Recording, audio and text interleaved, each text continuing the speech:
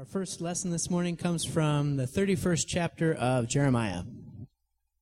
The days are surely coming, says the Lord, when I will make a new covenant with the house of Israel and the house of Judah. It will not be like the covenant that I made with their ancestors when I took them by the hand to bring them out of the land of Egypt, a covenant that they broke, though I was their husband, says the Lord. But this is the covenant I will make with the house of Israel after those days, says the Lord. I will put my law within them, and I will write it on their hearts, and I will be their God, and they shall be my people. No longer shall they teach one another or say to each other, Know the Lord, for they shall all know me, from the least of them to the greatest, says the Lord. For I will forgive their iniquity and remember their sin no more. The second lesson this morning comes from the 5th chapter of Hebrews. So also Christ did not glorify himself in becoming a high priest, but was appointed by the one who said to him, You are my son, today I have begotten you. As he says also in another place, You are a priest forever, according to the order of Melchizedek. In the days of his flesh, Jesus offered up prayers and supplications with loud cries and tears to the one who is able to save him from death. And he was heard because of his reverent submission. Although he was a son, he learned obedience through what he suffered, and having been made perfect, he became the source of eternal salvation for all who obey him, having been designated by God a high priest according to the order of Melchizedek. Here ends the lesson. Please stand for the reading of the Gospel. The Holy Gospel according to St. John, the 12th chapter. Now among those who went up to worship at the festival were some Greeks. They came to Philip, who was from Bethsaida in Galilee, and said to him, Sir, we wish to see Jesus. Philip went and told Andrew. Then Andrew and Philip went and told Jesus. And Jesus answered them, The hour has come for the Son of Man to be glorified. Very truly, I tell you, unless a grain of wheat falls into the earth and dies, it remains just a single grain. But if it dies, it bears much fruit. Those who love their life lose it, and those who hate their life in this world will keep it for eternal life. Whoever serves me must follow me, and where I am, there my servant will be also. Whoever serves me, the Father will honor. Now my soul is troubled. And what should I say? Father, save me from this hour? No, it is for this reason that I have come to this hour. Father, glorify your name. Then a voice came from heaven. I have glorified it, and I will glorify it again. And the crowd standing there heard it, and said that it was thunder. Others said, An angel has spoken to him. And Jesus answered, This voice has come for your sake, not for mine. Now is the judgment of this world. Now the ruler of this world will be driven out. And I, when I am lifted up from the earth, will draw all people to myself. He said this to indicate the kind of death he was to die. The Gospel of the Lord. You may be seated. I apologize. I honestly just don't have much voice, and I'm running a fever. So my head is about 600 places.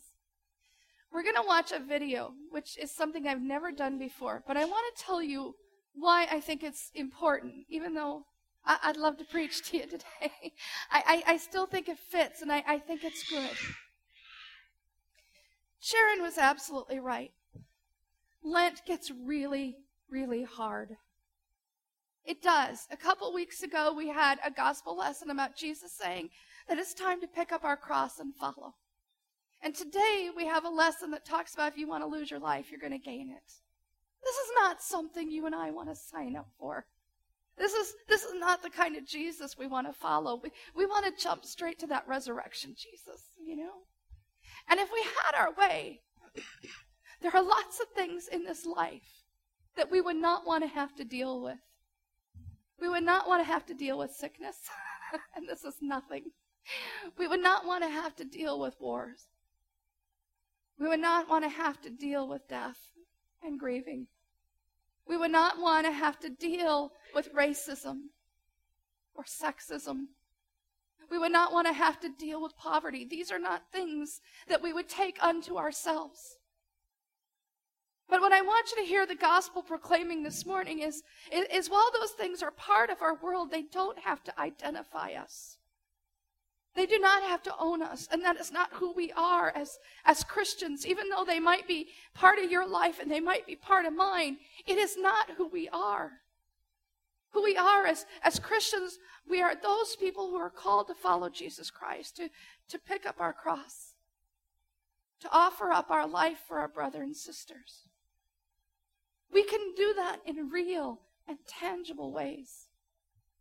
And I think sometimes we think, oh, we're too small and our world is too big, that we don't think of the ways in which we can make a change and affect a difference in our world. And I want you to watch this video.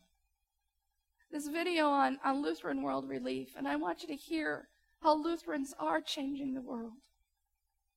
And hopefully you will be just as inspired as I was when I saw this video, and think about the small things that we can do together or as individuals that are reaching out to our brother and sister that is choosing the resurrection Christ.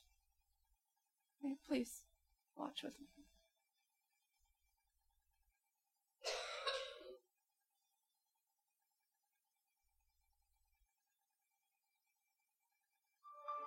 Justice, dignity, and peace. Justicia, dignidad y paz. Justice, dignity, and peace. Justice, dignity, Justicia, dignidad Justice, y paz. dignity, La and justice, peace. la dignité, et la Justice, paix. dignity, and We peace. work to create a world where each person in every generation lives in justice, dignity, and peace. It's the joy of seeing on a community's face the first time water trickles down a hand-dug gravity flow water system and comes into a communal holding tank, or the first time they have water for their fields. That really makes my job feel really worthwhile. In every community and every country, people live without the fear of armed conflict and without the fear of insecure future. You know, if people are able to have enough food, enough water, if their children are able to go to school, if they're able to practice their religion, those are, they're fundamental human rights, and it's what we'd like every community to have.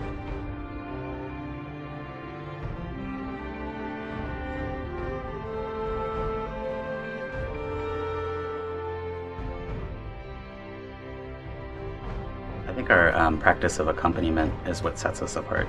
We're not a charity organization. We work with organizations within the countries where we work, and our aim is to empower those communities to be able to lift themselves out of poverty. Accompaniment is classically Lutheran. Lutheran World Relief does its work based on accompaniment, which means that we walk with and we do with instead of doing for. Because we're a small organization, we can really get to know the partners we're working with. We can share in their own joys and sorrows. They become almost an extended family for us. LWR is an organization that really works to find local communities and local organizations that share our values, that share our aspirations for a world that is filled with peace and dignity and justice. We don't dictate, we learn, we ask, and we listen, and we take our cues from what the community tells us.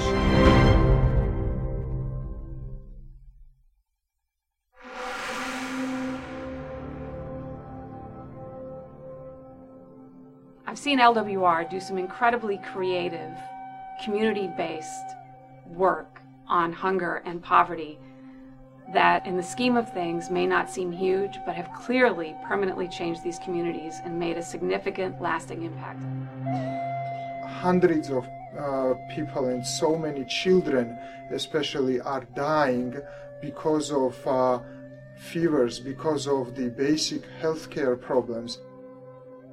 If there's investment in communities, and if there's an investment in individual people's lives, that it can really make a difference, and that sustainable development really is possible. We're able to at least understand the context and work with communities to identify where they're coming from and what are things that they may want to consider changing. What can they do to make sure that the programs that they're involved in are useful and appropriate for all members of their communities.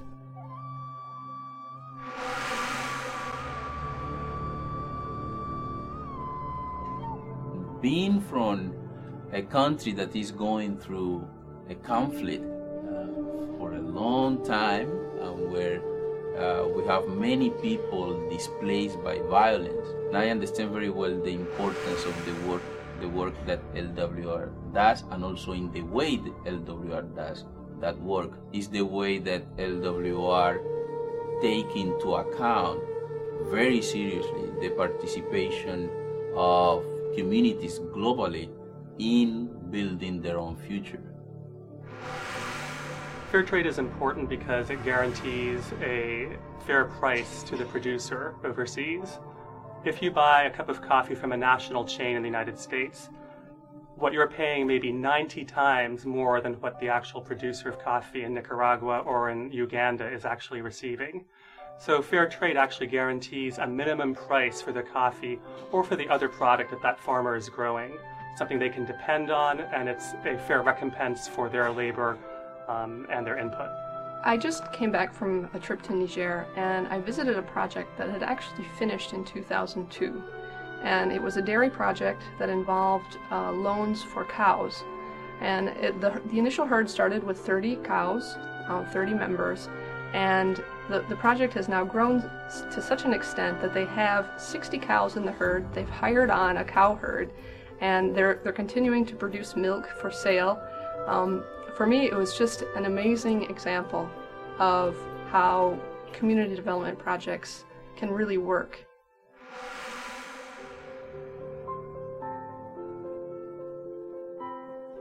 If you're a quilter, keep quilting. The quilts are amazing. I've been in Peru and I've seen quilts distributed to people who were victims of floods, who had lost everything they owned, and these quilts were an anchor back to the world. When I traveled to India and Indonesia to look at areas that had been affected by the tsunami, a little bit over a year after the tsunami happened, I was impressed and changed by a couple of the things I saw consistently. The people who had been so drastically affected by the tsunami were quickly brought into changing their community. They were empowered. They saw how they might be able to sustain themselves beyond the relief phase. So I was really impressed with the fact that while we were doing relief, we were also doing development and, in a sense, changing the future for these people and their communities.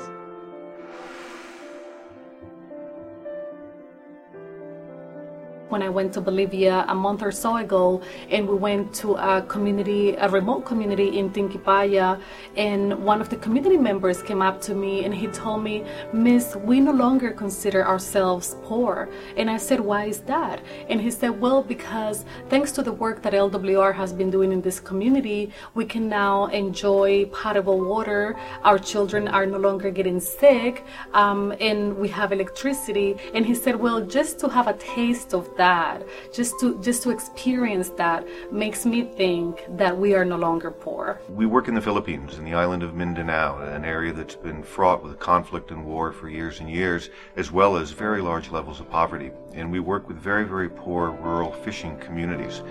And I was in a village several months ago talking to a husband and a wife about their lives. And this was a couple that was desperately poor. And that poverty over the last couple of years had really put a strain on their marriage. And one of the things that they said about our project was that now that their income was better, and now that they were getting themselves back on their feet, the woman turned to me and she said, "Now my husband can tell me he loves me again."